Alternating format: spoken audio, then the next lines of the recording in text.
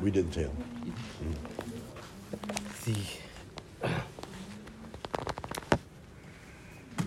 By Cain and Hevel in their battle that they had, so the Torah tells us that they both brought offerings. And then Cain's offering was not accepted, Hevel's was. So the Torah points out very clearly that Vayicha l'Cain me'od, Cain was very angry, Vayiplu panav, and he was depressed. And then God says to Cain, what are you so angry about? Why are you so depressed? If you improve, right, it'll work out. Don't worry about it. So Rav Elia Baruch Finkel says as follows. He says a very profound thought that, we're all deeply disturbed. What happened to Hevel? Why did Hevel die? See, he suggests, not saying that that's why he gets death, but he says that, here you have two people in the world, right, basically.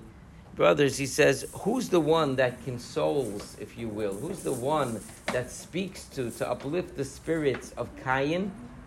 God. He says, where was Hevel? Hevel should have looked at his brother's distress. He should have been there to speak for his brother. He should have talked to him. And he points out that you see similar to if you remember by the students of Rabbi Akiva, it says the 12,000 pairs of students all died. The Lag BaOmer, the morning, not Lag BaOmer, but the morning of the Omer aspect is why? Because Shalei Nagu Kavod Lazeh, they didn't give honor, right? They didn't accord to each other the proper respect, if you will.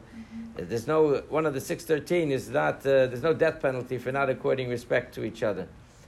But nonetheless, if these are the people that are going to be the leaders of Rabbi Akiva, the future leaders of Jewish people, they have to have that midah. So too, the Rabbi Eliezer points out, Hevel is going to be the father of all of mankind. He has to be that level of sensitivity. And certainly for all of us in these very, very, very difficult times, we have to go out of our way.